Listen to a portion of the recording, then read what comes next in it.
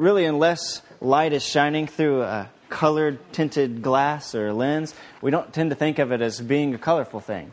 If you were to take a beam of light, though, and shine it into a prism, what happens is that light slows down and it's refracted. It means it changes angles.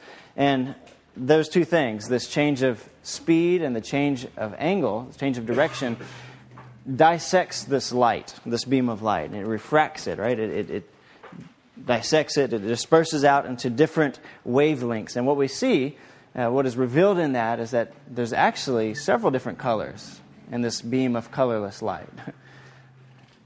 Now, the Our Father, the prayer that the Lord Jesus gives to us, does something like this. It serves as a prism, so to speak, to refracts the light and gives us the ability to see things that we otherwise might have missed. And so this morning we gather, sitting under the authority of Scripture, and we hold up this prayer to the light of God, hungry for what it might reveal. Particularly this phrase, lead us not into temptation, but deliver us from evil.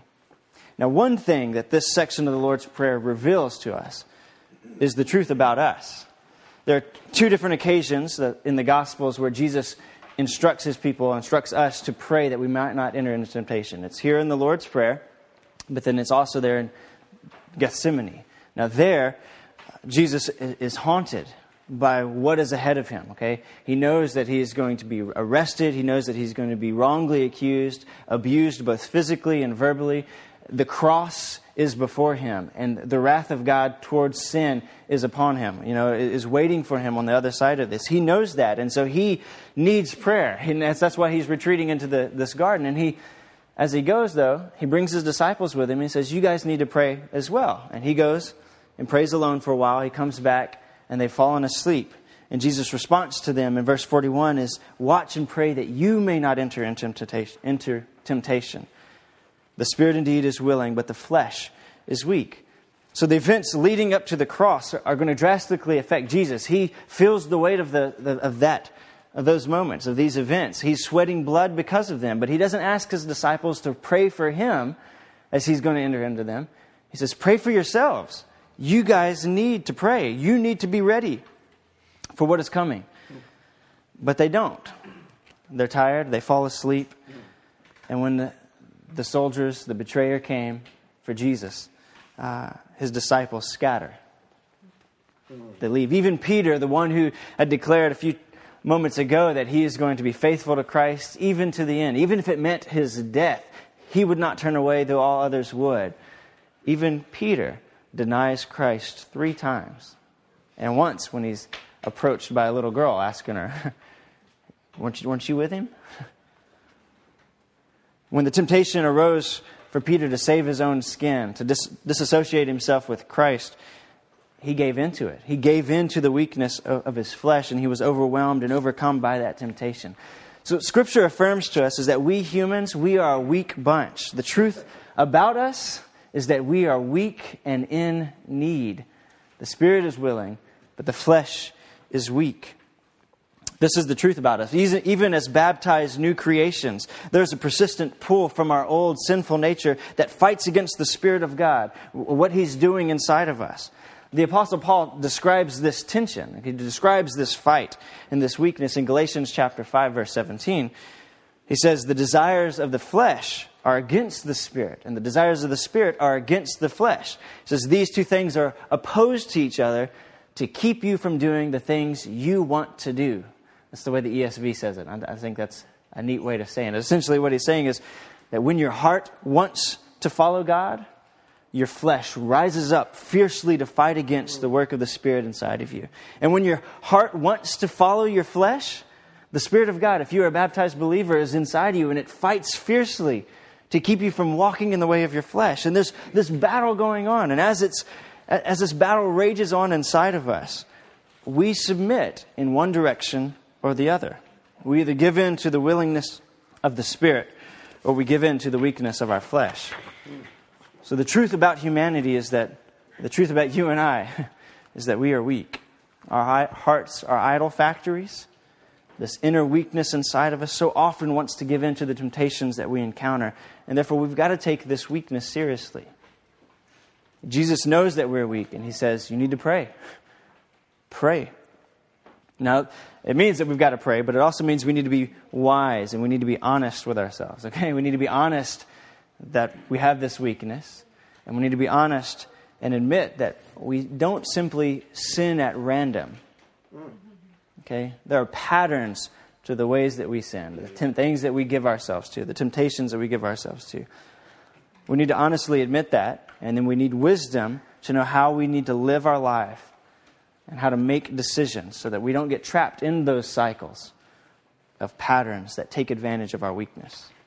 Now, not everybody has the same weakness. My weaknesses and patterns of sin are unique to me, just as yours weaknesses and patterns of sin are unique to you. And maybe you struggle with lust or with anger or envy or pride, whatever the case may be. As you fall into those temptations and encounter them and struggle with them, there's a pattern that happens. And you and I have got to be aware of that. We've got to identify what those weaknesses are, where we're vulnerable, and the patterns that we tend to walk in when we submit to those. And then in wisdom, we need to set up boundaries for ourselves. Right? If you struggle with looking at pornography, don't get on the internet late at night by yourself. Okay? That's a boundary you need to set up. But we also need to get in relationships with one another. We need to lean on one another for accountability. But our ultimate hope is not in the boundaries we set or in the accountability we experience.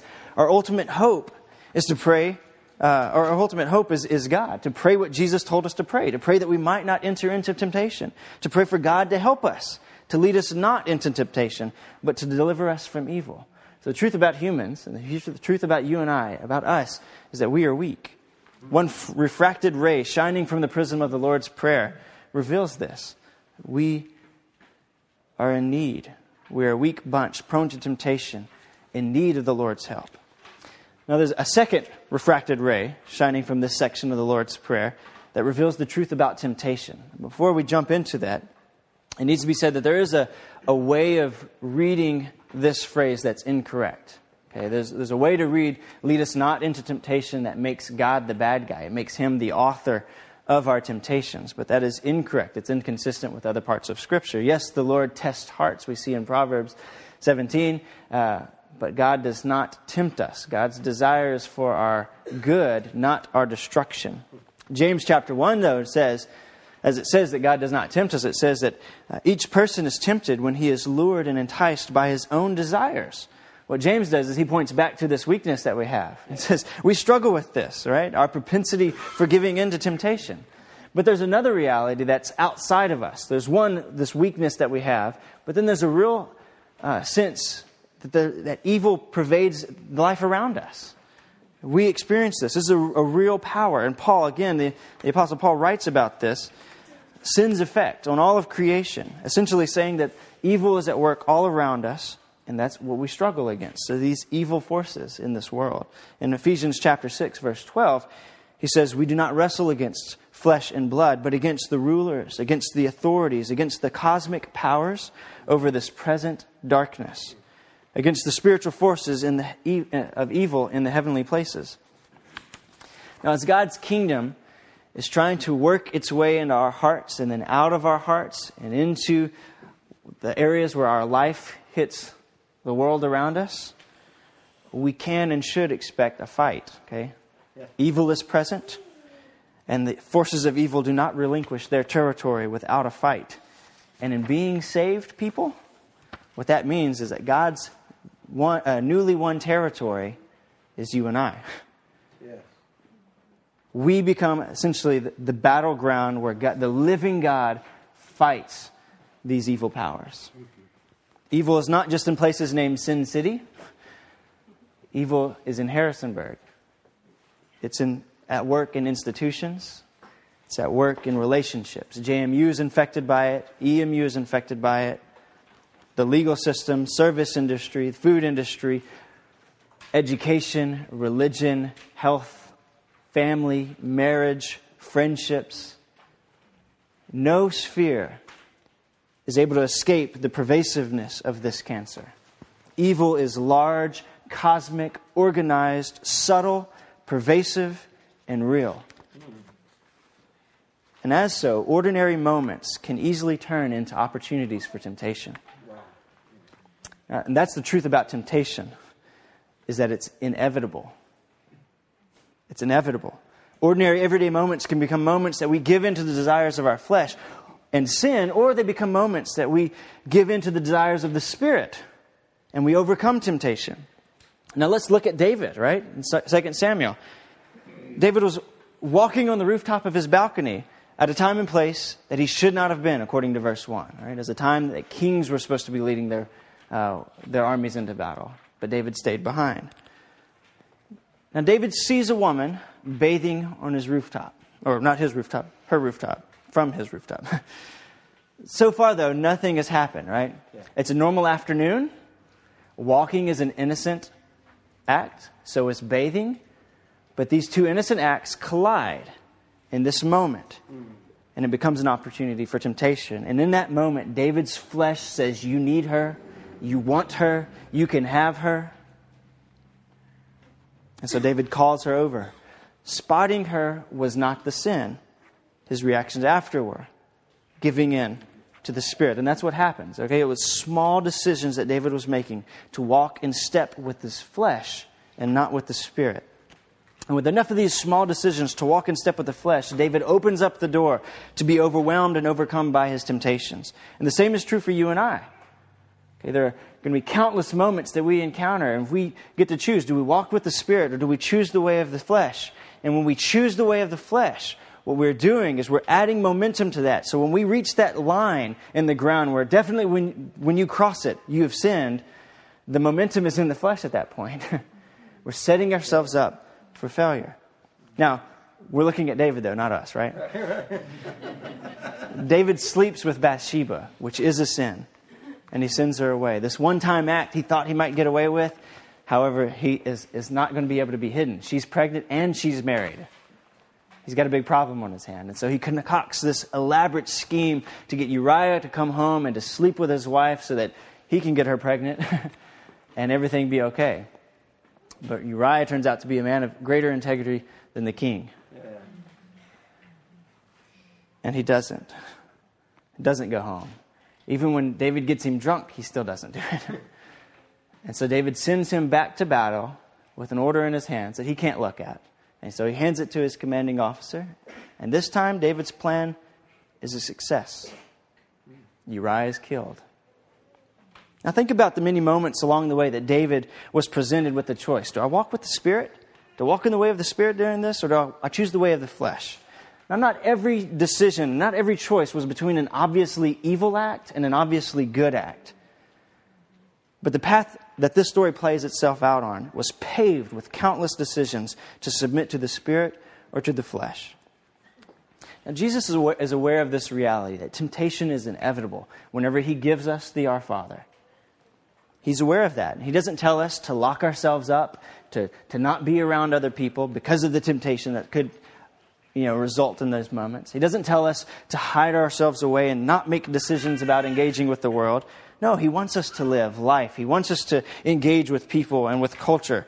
But as we do, He tells us to pray. Lead us not into temptation, but deliver us from evil. So because of the weakness of ourselves, our flesh, and the evil powers and principalities at work in the world around us, temptation is inevitable. But again, the prism of the Lord's Prayer reveals good news. Temptation does not have to end in our shame.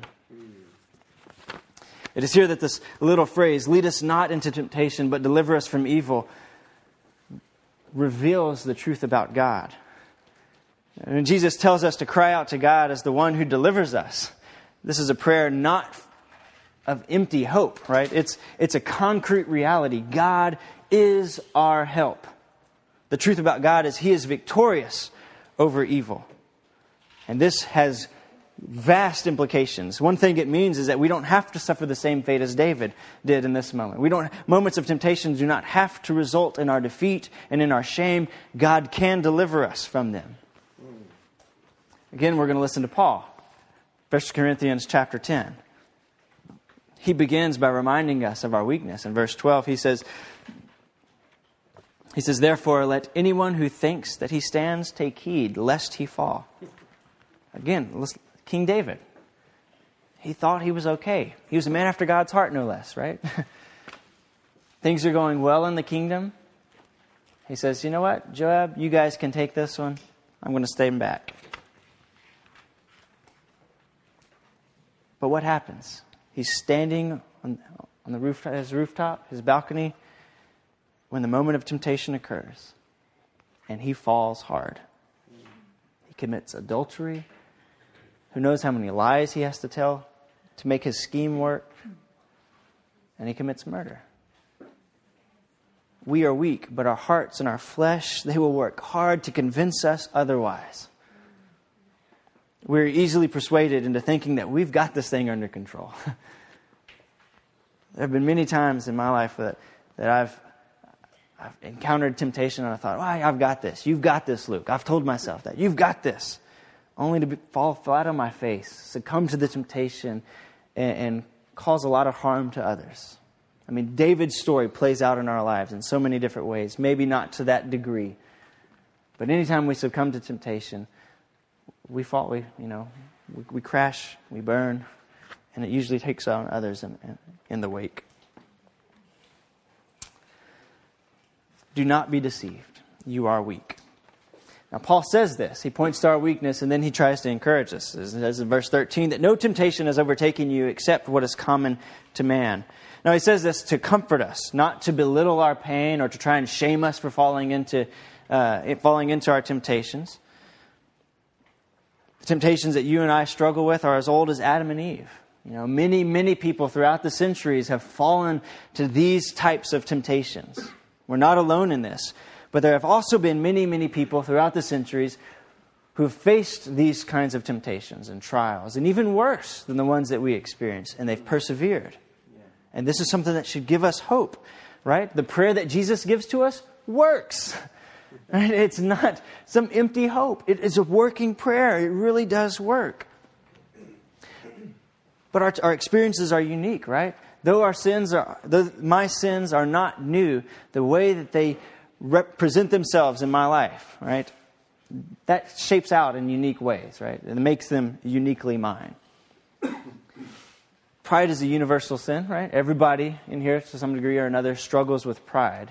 But my personal pride works itself out in a unique way, right? It takes on patterns and subtleties that make it uniquely mine.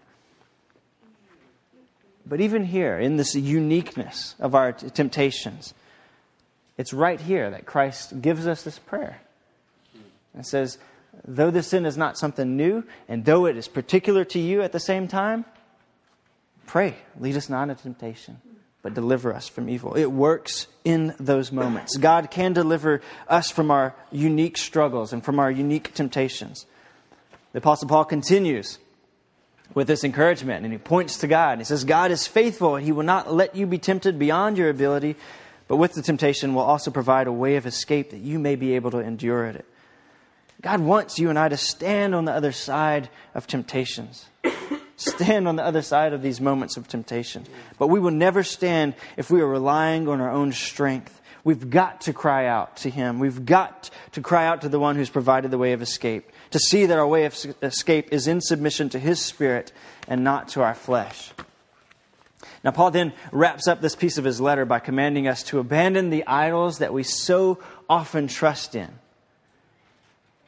when we experience these moments of temptation. And he tells us to embrace the Eucharist. Because embracing the Eucharist, we embrace Christ and we embrace God. We rely on Him. He says, therefore, my beloved, flee from idolatry. Flee from these things, these moments of temptation. I speak to you as sensible people. Judge for yourselves what I say. The cup of blessing that we bless, is it not a participation in the blood of Christ? The bread that we break, is it not a participation in the body of Christ? No, nothing less than God can save us. Yes, eternally, our souls and our bodies, but even in moments of temptation, nothing can save us except for God. And we've got to cry out to Him. And in the Eucharist, who are we running to? We are running to and encountering and experiencing the Christ, the living Son of God, It takes Eucharistic dependence to not enter into temptation. Apart from relying on the Lord, we will fail. But God has provided a way out. He is our deliverer. And in a few minutes, we're going to approach this table, welcomed, but we will approach as weak and needy people. Our hands will be cupped, a posture that illustrates our neediness, a posture that demonstrates and displays that we are on the receiving end of this relationship. But we will come, those who have been baptized and walking with Christ, we will come as beloved children of God, whom God delights in saving. Now, because God is victorious over evil, He can and will deliver us, right? That's one of the beautiful things about this. But what does God's victory and power over evil mean for us when we fail to cry out like Jesus commands? When we enter into that temptation, what does the power and the victory of God mean for us when we cave into our temptations? Now, we've talked about our weakness and about evil pervading. Ultimately, the devil is responsible for all of that. Now, he may not be specifically challenging and tempting me or you in a particular way or area, but his work is extensive, and in substantial ways it affects us deeply. And we don't have to look very far. I mean, we can look at our own lives and see the ways that we've fallen into temptation to think, man, the devil is good at his job. And Jesus in John chapter 10 talks about the devil's motivation for all this. I said earlier that God's desire is not for our destruction, but Jesus says in John chapter 10, verse 10, the thief comes to steal, kill, and destroy. The devil's motive behind all of this is your destruction. Every moment of temptation that you experience, his desire is for you to be destroyed. He longs for you and I to do as David did, to make the small decisions along the way to walk in step with the flesh rather than the Spirit. And in doing so, we open up the gates rather than the kingdom of God, like we sang earlier. We open up the gates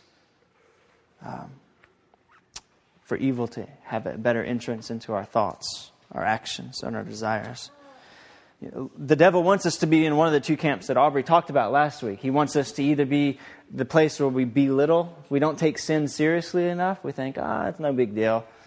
He wants us to be either there, or he wants us to be in the other camp that thought sin was such a big deal that even God couldn't atone for it.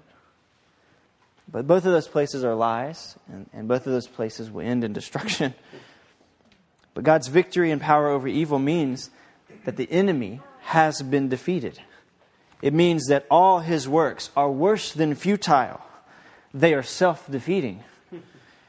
For when we struggle against temptations, when we experience the moment of temptation, and instead of giving into the weakness of our flesh, when we give into the Spirit, when we lean into the willingness of the Spirit, we grow strong in virtue. We gain divine life through experiencing God in that moment. We grow. It's a good thing. We experience the Lord. But even if we succumb to this temptation, if we succumb to the promise, the empty promise that Satan is giving to us in this offer of temptation, if we return to the Lord with repentance and faith, we grow stronger still. As long as we remain united to Christ, we need fear nothing from our trials and from our temptations, for they can only work for our benefit. Why? Because God is victorious. He is the deliverer.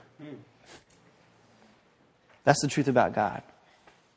His victory, He has victory over evil. It has been defeated. So the prism of the Lord's Prayer reveals a truth about us. It reveals a truth about temptation. It reveals a truth about God. And as you go about your life this week, see the reality of your weakness. The spirit indeed is willing, but the flesh is weak. You are weak. And choose the way of the Spirit. As you encounter moments of temptation this week, pray for God to deliver you. And when you enter into those temptations, repent. Return to the Lord in faith and experience His grace to renew and strengthen you.